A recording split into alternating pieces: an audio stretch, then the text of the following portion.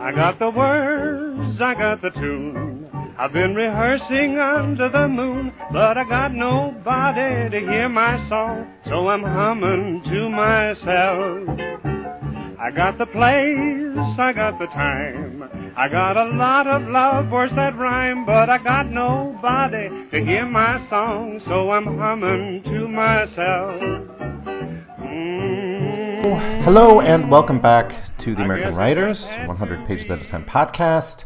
In this episode, I'll be putting an end to my series on Shirley Jackson with a quick look at We Have Always Lived in the Castle. There's a bunch of short stories in the Library of America collection, some that were unpublished during her life, and you might want to check them out. I looked at a few of them, but I don't know if there's enough there to do a whole episode on. Certainly compared to the stories in the lottery, I wasn't as kind of pulled in by some of those tales. So I'll just do what I did with Jane Bowles and kind of move on from there. So after Shirley Jackson, I'll be taking a little bit of a break from recording, but there shouldn't be too much of a break in uploading because I have a bunch of episodes in the can. And next will be, I think I'll be finishing up the series 20th Century Girls with a look at Zora Neale Hurston's work. So that's 2 volumes from the Library of America, so it'll be a couple months worth of episodes right there. Looking at works like Mules and Men, look at of course, Her Eyes Were Watching God, some of her other stories. I think there's 1 volume of her that includes her biography, her autobiography, and her like folktale writing, the one about voodoo in Haiti. Of course, Mules and Men is about African American and folklore in the U.S. And then I think I'll start with that volume, and then we'll take a look at the novels, which is another collection. Some well known, and some maybe you haven't come across yet. So that will, I think, wrap up this, which turned out to be a fairly long series on 20th century women writers. There's a lot more I could, of course, look at. I could look at Flannery O'Connor, Carson McCullers, and many others, but I think we got enough to move on. And then I'm thinking after that, I'm going to kind of go back to my roots a little bit and read some history. So there's a bunch of great historians included in the Library of America, such as Washington Irving, such as, he wrote some history books as well about the West, fur trade, stuff like that. We have Francis Parkman. He's like one of the first great American historians. And who else? Maybe Henry Adams in his series of works on the Jefferson-Madison years. So anyways, we'll take a look at some history. And there may be some others that pop up. I think there's a few other historians represented in the Library of America, and I have quite a few of those volumes. So that's the kind of the long-term plan looking ahead after I finish up with this survey of women writers. So anyways, We Have Always Lived in the Castle. This novel was published in 1962, and I think it might be her last novel. Some people call it her masterpiece. Let's see what else we got here. I'm looking at her survey. So in September 1962, We Have Always Lived in the Castle was published. A year later, there was The Haunting, which was the film adaptation of The Haunting of Hill House, the good one. I haven't seen the TV series yet. And she started working on other novels, but she died in 1965. And then she's history from that point, and we can thankfully enjoy all of her works. So yeah, I kind of regret maybe not looking at some of her other stories and sketches. It's actually a big chunk. I don't know. I don't want to just sweep through and talk 2 minutes about each of these many stories. There's probably enough here for a couple episodes, but just in bulk and content. But yeah, moving on to Zora Neale Hurston. I'll do that one complete for sure, though. I won't take any shortcuts with Zora Neale Hurston. She's too important and too wonderful to do that to. So this novel. So We Have Always Lived in the Castle is a very, very short novel. It's just clocks in at just a little bit over 100 pages. It's 10 chapters, 10 very short chapters, but there's a lot packed into this little novel.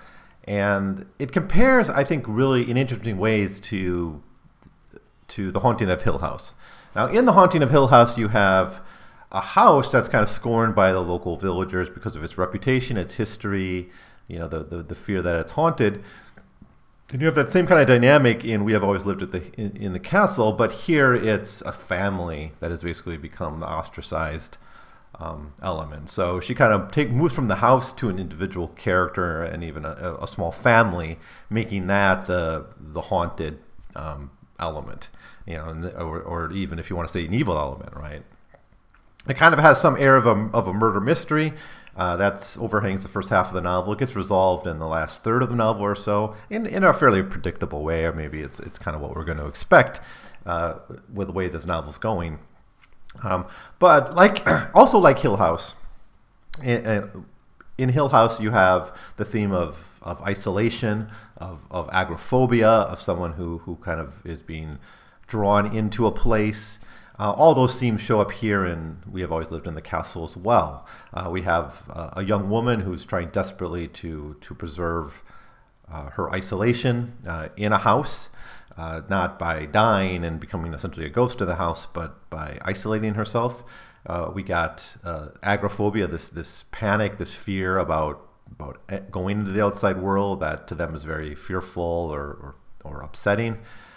So those same themes show up here again. So it parallels that novel very well, and I think they can be read together for just some kind of a comparison of themes where they really are trying to do the same thing.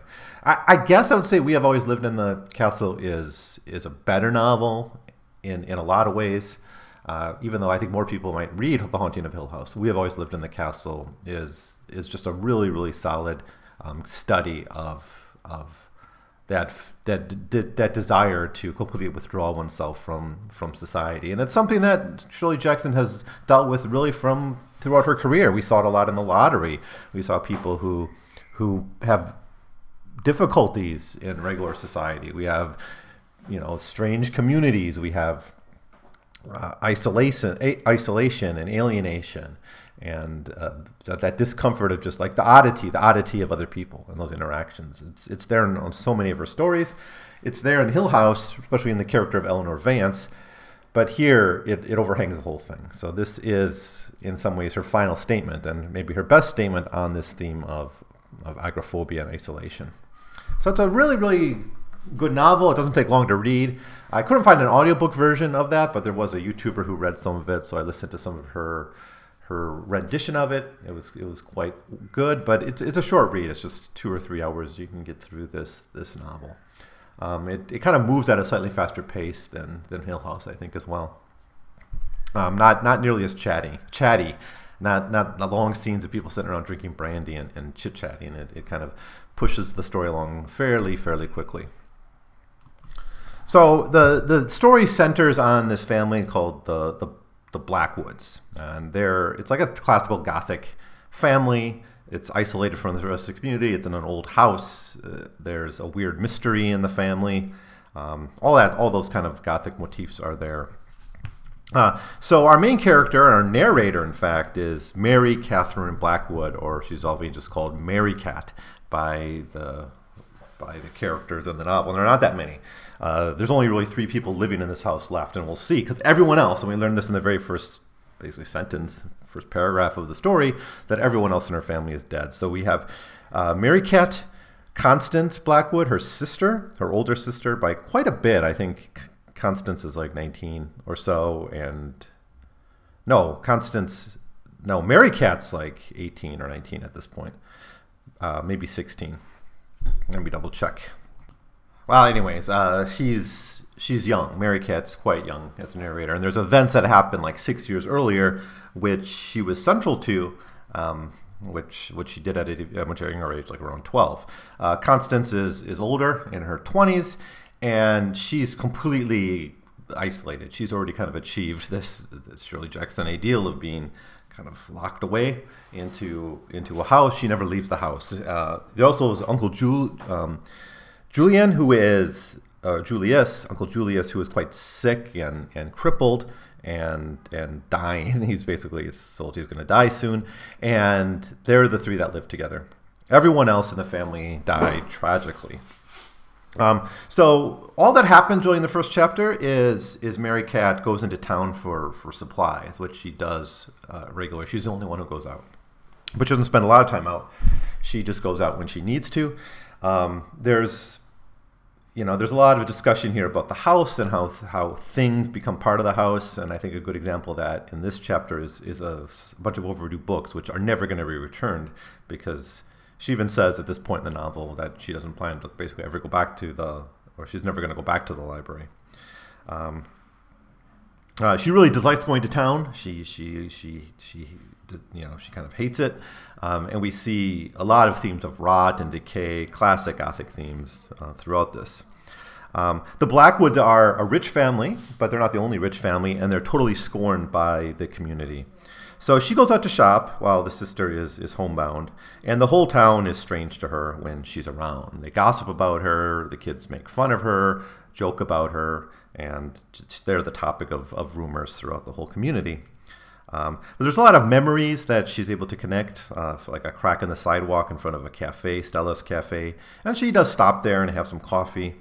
And people have rumors that the Blackwoods are going to move and leave town, and they seem to want that. They seem not to want them not to hang around. And she denies that they are in fact moving. She gets bullied by a guy named Jim Donnell while she's out. And she constantly dreams about living on the moon and going to the moon. And that's a running motif through the story. That'd be her ideal life, is to live on the moon with Constance, with Uncle Julius, just away from everyone else. Hostility is really, really central to this chapter, and you see it in the people making fun of her. The whole community is hostile to Mary Cat and hostile to the whole Blackwood family. Now, in chapter 2, she returns home, and she immediately feels safer the minute she steps into the house. Again, there's a really strong connection between this house, in whatever state it may be, and however that state may change throughout the novel.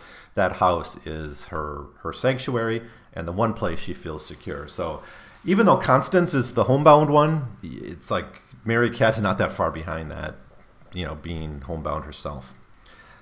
Mary Cat gives the food to her sister because she's not supposed to deal with the food or prepare the food or have any connection to the food. This is foreshadowing something that we figure out. The bombshell of the novel is foreshadowed in the fact that Julius and Constance don't let her deal with any of the food.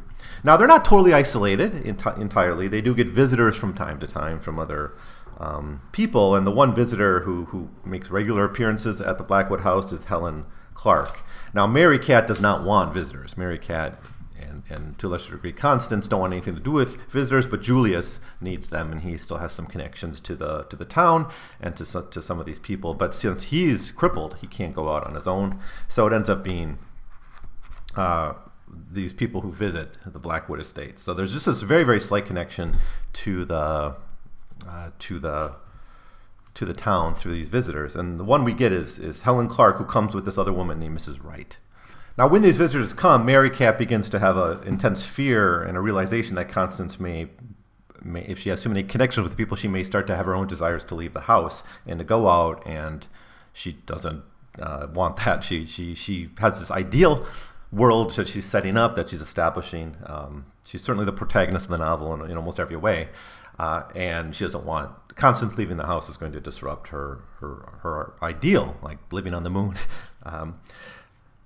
Now, Clark sort of denies that the villagers hate them and says, "Oh, this is all in your head. They don't hate you that much." But that's not the impression we got in chapter 1. Of course, everything is from Mary Cat's point of view, so it might be disturbed. Maybe we can trust what Clark's saying.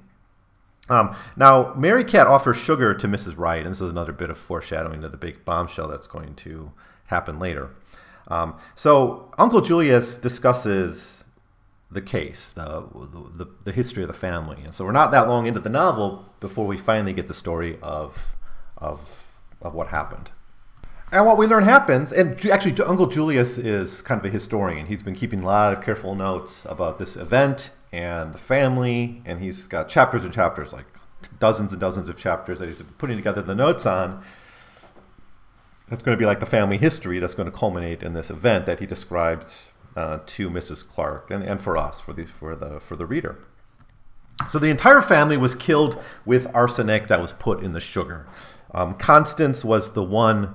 Well, Merricat didn't eat, wasn't there, and Constance. Well, it's spoiler alert. I guess she's the one who poisoned them, just at 12 years old.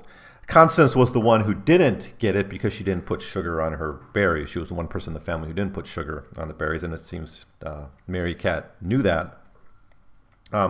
And Julius was the one survivor of the people who ingested the arsenic. And he goes into a lot of detail about the case. Like, we learned that Constance was the one, because she was preparing the food, she was the one who was, or was it, no, I think maybe she was the one survivor, the one person who ate but didn't put sugar on. She was charged with the murder but acquitted because they didn't have any real evidence that she was the one who did it. But everyone in the town thinks Constance got away with murdering her whole family. And that's the root cause of this suspicion and this distrust that the rest of the community has for her.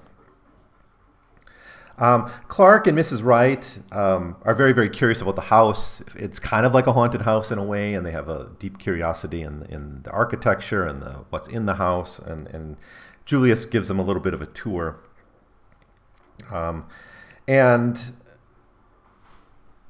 Yeah, they're kind of like tourists. One of the reasons they seem to visit is because they have this curiosity for this event, as does everyone in the town, but most people don't get that close to it.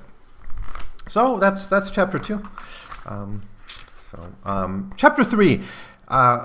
Merricat starts out this chapter saying she doesn't want any change. Quote, "A change was coming and nobody knew it but me. Constance suspected perhaps. I noticed that she stood occasionally in her garden and looked not down at the plants she was tending, not at the back of her house, but outward towards the trees which hid the fence. And sometimes she looked long and curiously down the length of the driveway as though wondering how it would feel to walk to the gates." End quote. So her fear, Merricat's great fear, is that Constance will want to leave. So it's the fear she expressed in the previous chapter. And she has this overarching feel of change, and this is something terrifying for her, some change in her life, that she doesn't want anything disrupting this ideal world that she's created, cultivated with Constance and Uncle Julius.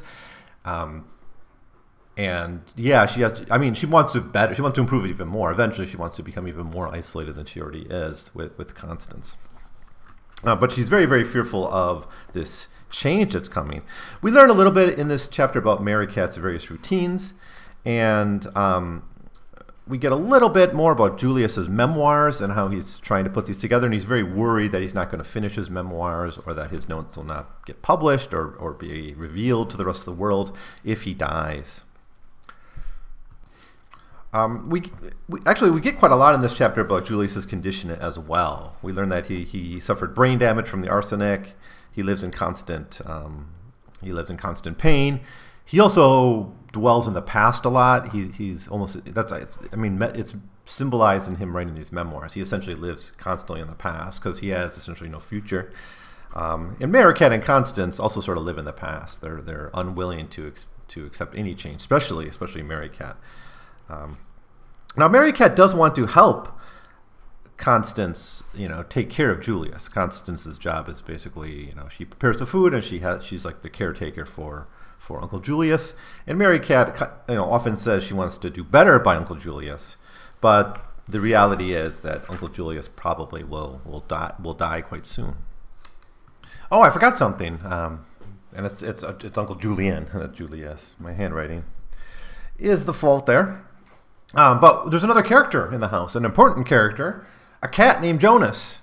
And Jonas, being a cat, is kind of interesting because Merricat's a bit of a witch. And we see her actually performing in magic of various types, kind of witchcraft. She, casts spells and stuff like that. So there's, it's not clear whether these spells have any effect or anything, but it's certainly part of her identity and her character is that she's essentially a witch. Okay, so chapter 4 begins with Merricat and Jonas kind of going around the grounds. They're again the only ones who really kind of leave the house to any major extent, and we see her kind of engaging in some of her witchcraft. To be frank, now she talks about 3 magic words: the Melody, Gloucester, Pegasus. These 3 words that she thinks are key to protecting the house and defending it.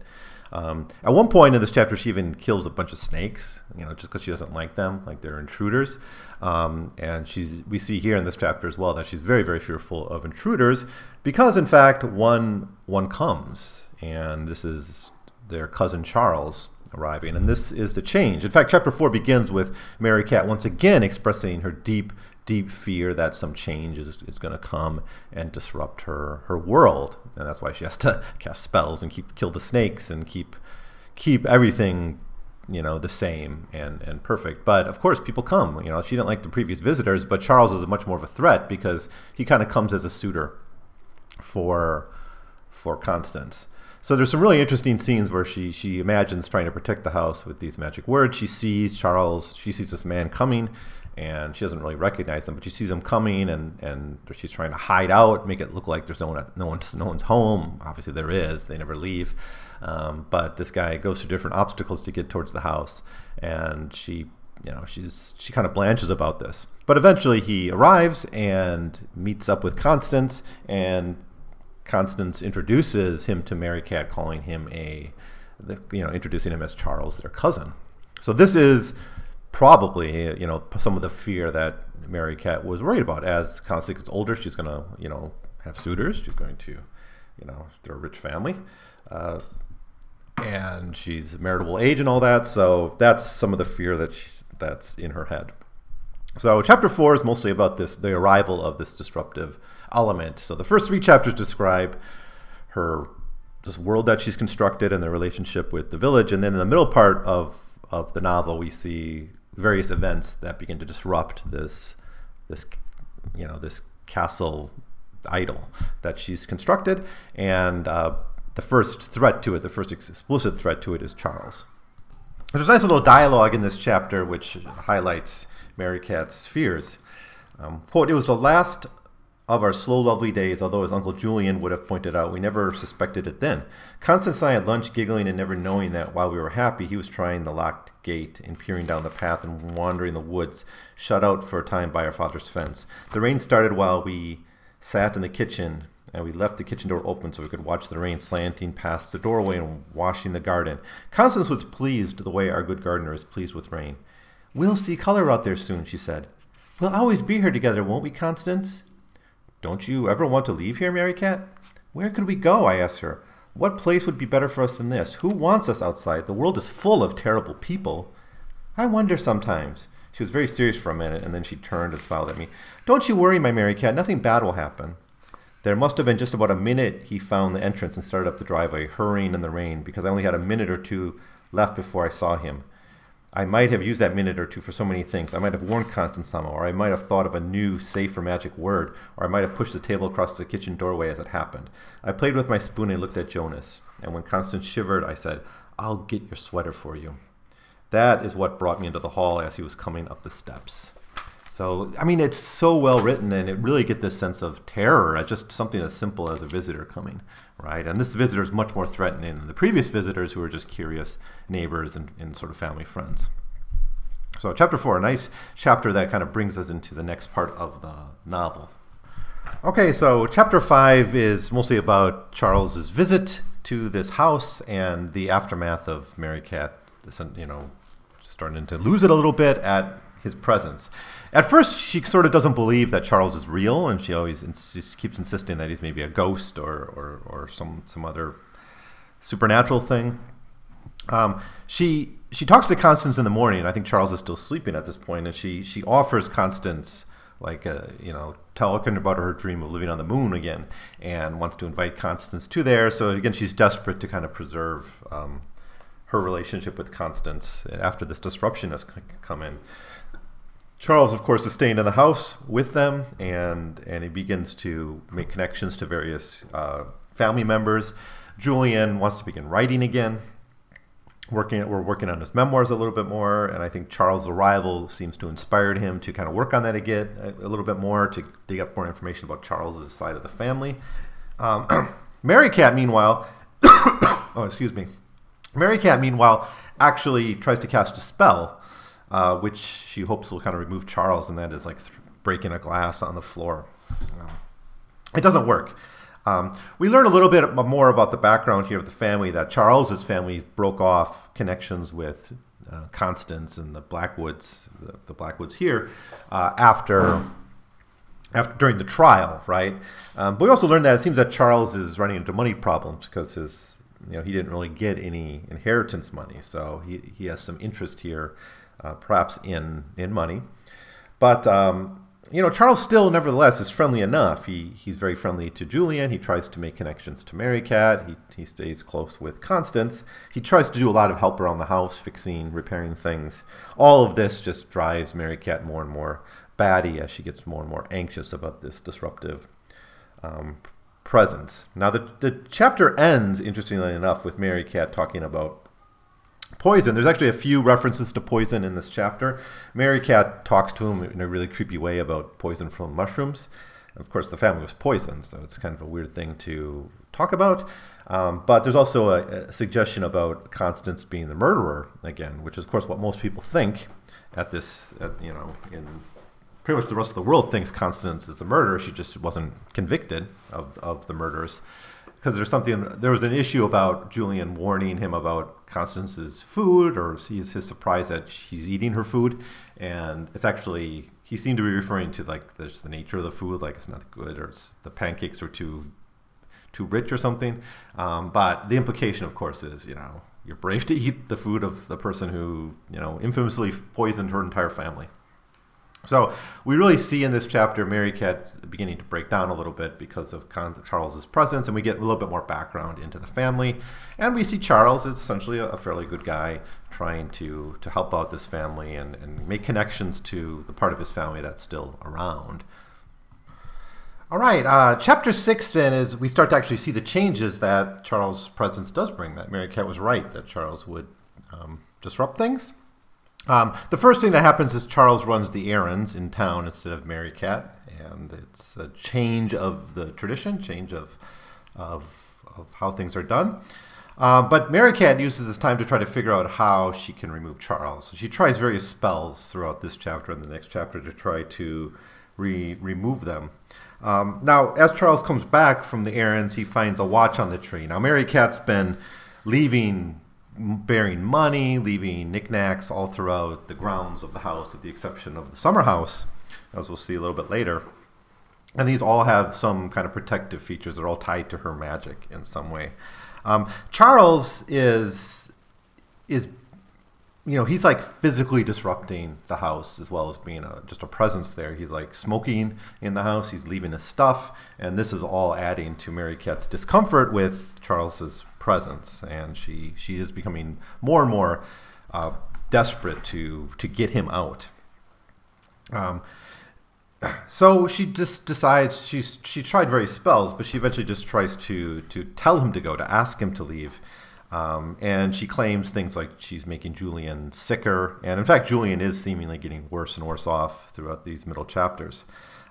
Merrycat eventually follows Charles into town at one point, and when she returns, Constance confronts her on this and actually begins to rethink their seclusion. So Constance, it's not, Merrycat seems to be a designer of a lot of this, but Constance is also kind of the one who kind of enforces this seclusion, at least in her mind. And she begins to think that maybe they need to be out there a little bit more. She thinks, for instance, Julian should be moved to a hospital, and Merrycat is at age she should start having boyfriends and things like that. So, she's more interested in kind of breaking the family out of their seclusion, which is, of course, exactly what Merrycat was afraid of, and why she thought Julian's presence would be so disruptive. Now, Merrycat thinks time's running out. Jackson writes, quote, "I sat very quietly listening to what she had almost said. Time was running shorter, tightening around her big house, crushing me. I thought it might be time to smash the big mirror in the hall, but then Charles's feet were coming heavily down the stairs and through the hall into the kitchen. Well, everyone's here," he said. "What's for dinner?" All right, so breaking windows. It's more of these spells things, and I don't know. It'd be interesting to maybe go through spell by spell and see where these are drawn from. I know she did write a book on witchcraft, Shirley Jackson, so maybe she's drawing some of that stuff from those kind of works. So chapter 6 is mostly about this, how they get pulled into, or how what am I trying to say? How Charles's presence actually is pulling this household in a new direction as Constance begins to think more and more about going out, leading Mary Cat to more and more desperate actions. So, chapter 7, it's on a Thursday. This, Mary Cat says, is her most powerful day. The days her magic is strongest. And she casts a spell, hoping it will remove him. And we have a little bit of description of this here, just because it's interesting stuff. Where is it? Charles had taken a hammer and found nails and a board and was pounding away mercilessly at the broken step. From the kitchen window, I could see that he was doing it very badly, and I was pleased. I wished the hammer to pound his thumb. I stayed in the kitchen until I was certain that they were all keep where they were for a while, and then I went upstairs and into our father's room, walking softly so Constance would not know I was there. The first thing to do was to stop our father's watch, which Charles had started. I knew he was not wearing it to mend the broken steps because he was not wearing the chain, and I found the watch and the chain on our father's signet ring in our father's dresser, while Charles's tobacco pouch and 4 books of matches. I was not allowed to touch matches, but in any case, I would not have touched Charles's matches. I took up the watch and listened to it ticking because Charles had started it. I could not turn it all the way back to where it had formerly been because he had kept it going for 2 or 3 days, but I twisted the winding knot backwards until there was a small complaining crack from the watch and the ticking stopped.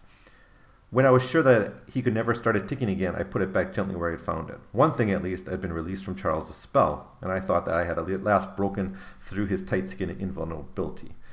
I need not bother about the chain, which was broken. I disliked the ring. Eliminating Charles from everything he had touched was almost impossible, but it seemed to me that I had altered our father's room, and perhaps later the kitchen and the drawing room and the study, and finally the garden. Charles would be lost, shut out from what he had recognized, and would have to concede that this was not the house he had come to visit, and so would go away. I altered the father's room very quickly and almost without noise.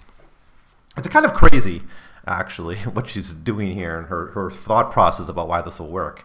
But it somehow ties to her magic in some way. But there seems to be some changes in Charles, or at least Charles is becoming increasingly frustrated with his household, with Julian. It seems Julian doesn't know who he is and has kind of rumors about his past.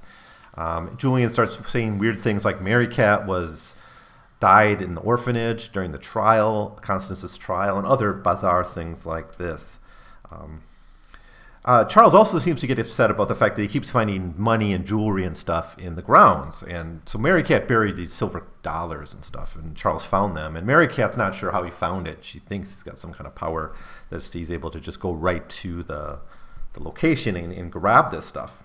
So maybe Charles has some of his own little power. At least in Mary Cat's mind, he seems to have this. Charles, his main objective seems to be getting Constance out of the house. He also seems to think Julian should be in a home. He doesn't really want to be there, being part, watching, observing all this. I mean, if you've ever been in a house full of weird people who, probably need to get out a little bit more, that's kind of the feeling I think Charles has here. So things become more and more tense between Constance and Julian and Charles, this guest. But eventually, when they're confronted on whether he's going to leave, I think it's by Mary Cat, Charles says, no, he's not leaving, he's staying. I mean, I'm not sure he has anywhere to really go. And in the final scene of this chapter, Mary Cat goes out to the summer house. And the summer house is a place they hadn't been in 60 years. So even though they haven't left the ground much, they haven't even used much of the ground. And she hasn't really cast her spells on the summer house. Quote, I had not been near the summer house for 6 years, but Charles had blackened the world, and only the summer house would do. Jonas would not follow me. He disliked the summer house, and when he saw me turning on the overgrown path which led there, he went another way as though he had something important to do and would meet me somewhere later. No one had ever liked the summer house very much, I remember. Our father had planned it and intended to lead the creek near it and build a tiny waterfall, but something had gotten into the wood and stone and paint where the summer house was built and made it bad. A bad house again, huh? Just like in Haunting of Hill House. Going on, our mother had once seen a rat in the doorway looking in, and nothing after that could persuade her to go there again, and where our mother did not go, no one else went. I had never buried anything around there. The ground was black and wet, and nothing buried there would have been quite comfortable. The trees pressed too closely against the side of the summer house and breathed heavily on its roof, and the poor flowers planted here once had either died or grown into huge, tasteless wild things. And she goes inside, and she has a fantasy about the ideal life she's going to have with her sister, and they share I love yous and we're going to care for each other and all that. So this is her effort, her effort to try to escape this chaos that Charles has unleashed on the house. So that's chapter 7. So in chapters 8, 9, and 10, we get to the climax of the novel. Chapter 8 is a big one where kind of everything goes a little bit crazy at the end. So chapter 8 begins kind of just as a continuation of the themes in chapter 7. Life with Charles goes on as before, although it's a little bit more tense. Merrycat keeps trying to limit his influence and thinks she's making progress in limiting his influence. But then there's a fire that breaks out, and this kind of throws everything. This becomes this is the climax of the novel and the big turning point, which resolves all the threads here essentially. So chapter 8, a really important turning point in the story. So the fire, it seems it's caused by Charlie's pipe because he's the one who's smoking. He has the matches, and Merrycat's not allowed to touch matches. So it's probably was Charles' pipe. So Charles does, in fact, his presence does disrupt things in the house and change things fundamentally. Charles, when the fire breaks out, he wants to save the money. His primary interest in the Blackwoods estate seems to be its money. So he seems to be obsessed with the jewelry, with finding the money buried underground and all that stuff. So, the metaphor though here of a safe, though, I think is interesting because ultimately the Blackwood estate becomes a safe for Merrycat and Constance who get locked in. But the events of the fire, make that possible and set the context for the house itself becoming a safe. So Merrycat, though, thinks of the fire as kind of a good thing because the fire will ultimately destroy Charles's influence. Her indifference to everything during the fire is kind of wild, I think. There's one time where she's thinking about just how this will disrupt the dinner schedule or something. It's pretty weird, but it is a major fire. Now, after the fire takes off or begins, the crowd begins to emerge to watch it, and it's a really great moment where it's it's almost like a old horror movie where you have the fire at the old estate and the crowds, people with their pitchforks come to jeer on the killing of the monster or something. That's kind of what happens here. It's a little bit over the top, I think, but it's kind of explicable in the way it's been set up in the first chapter, how much the town really is anxious about the Blackwood estate and doesn't think much of them. So the mob begins shouting at the firemen to let the house burn, and some people saying, like, if I was the fire marshal, I'd let it burn. And they're chanting. They start singing chants and songs about the murders, about the arsenic murders. It's really a really, really bizarre mob mentality. They're just enjoying it and delighting in it. And it really is like the mindless villagers laying siege to the monster's castle. So they want to see the fire. They want to see the house completely burned down and the Blackwoods eradicated from this neighborhood. And they eventually, storm the house to try to make sure that happened. Now the fire is put out before they're able to, before they have much of an effect. But they do kind of actually charge the house. It's really, really kind of shocking. I was like, when I read that, kind of amazed that Jackson went that far with this imagery that we've seen so much in like those old horror movies. Or I don't know how often it was done, but it's kind of a classic scene, right? Is it in Frankenstein or something? I'm sure there's others that did it. But the villagers with pitchforks in the monstrous castle is a trope. Merrycat and Constance, during all this, eventually they escape and they go to a safe space near the creek that they have for themselves, and they sort of hide out. Now, during all this, also Julian dies, and there's a doctor there who notices that Julian had died during this. And at first, there's some question whether he was poisoned or killed by Constance or Merrycat, but it seems he just had a heart failure. He was already declining pretty rapidly in the previous few chapters. Now, in this safe space that Constance, or that Merrycat brought Constance to, they have a little bit of a conversation, and Merrycat admits to the poisoning, and that's how chapter 8 ends. So chapter 8, I think it's the longest chapter in the book, but it's a real hoot. It's a lot of fun. So in chapter 9, Julian is taken to the hospital. Of course, he's already dead. And the sisters, emerge from their their sheltering place, and they find that the fire has changed things. Now, one thing it's done is it's destroyed the second floor of the house. Now, there are moments where the second floor becomes a place that people can look out and see into the village or see farther out. I think it's significant that if the second story is destroyed. Of course, if the first story is destroyed, the house probably is not going to stand, right? But at this level, by destroying the top floor, it isolates the sisters even more. If they stay in that house, it becomes, they can't even look out, right? They become more and more trapped in the first floor, which can't look out at the rest of the world.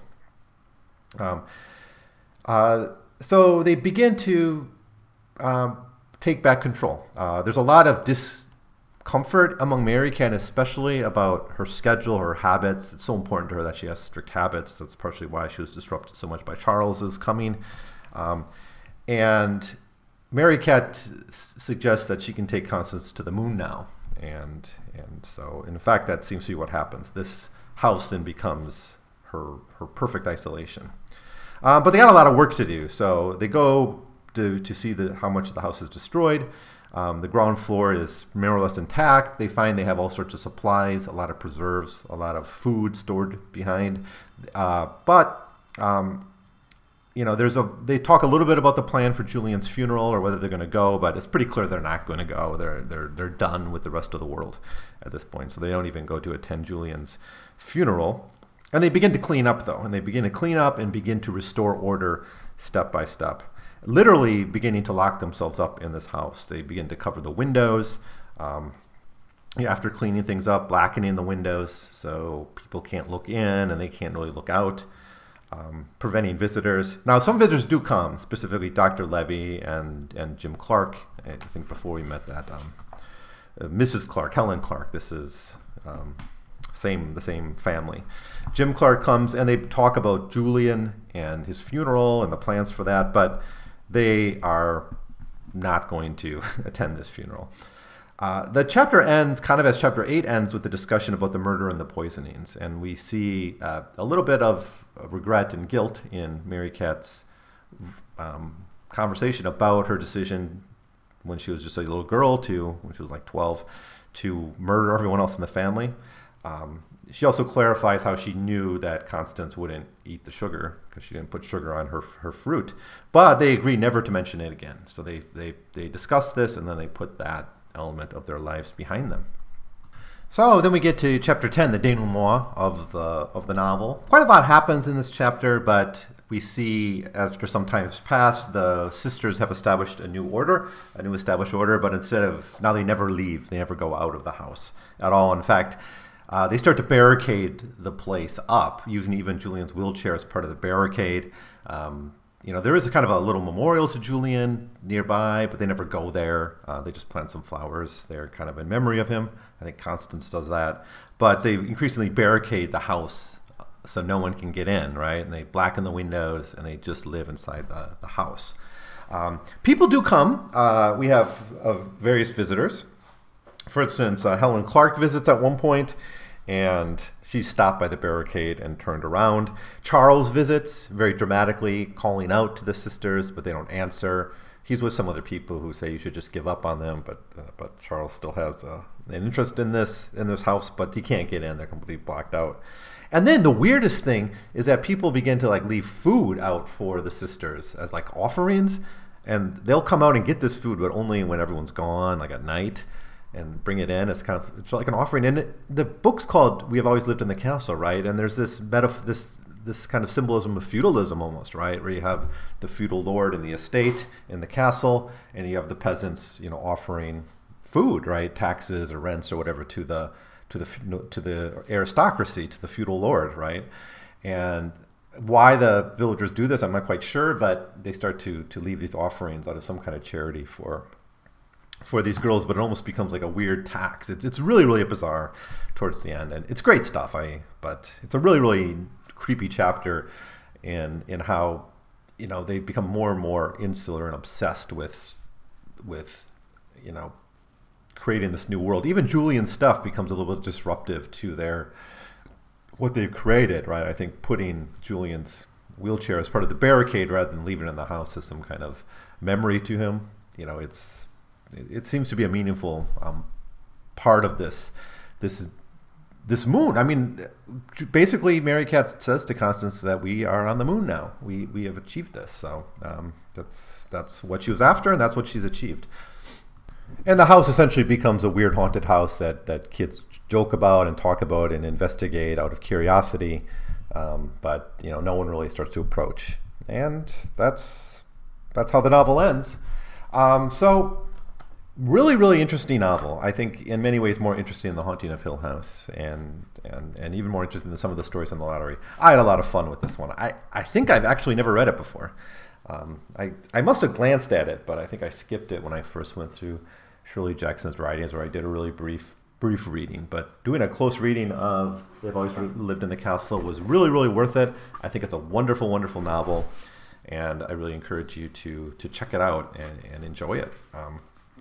It's really the pinnacle, I think, of her theme of agoraphobia, of isolation, of the evil house. The theme of the evil house is here, certainly. The theme of family. It's certainly a wonderful Gothic novel. It has all those Gothic themes of family mystery, decay, magic, witchcraft, the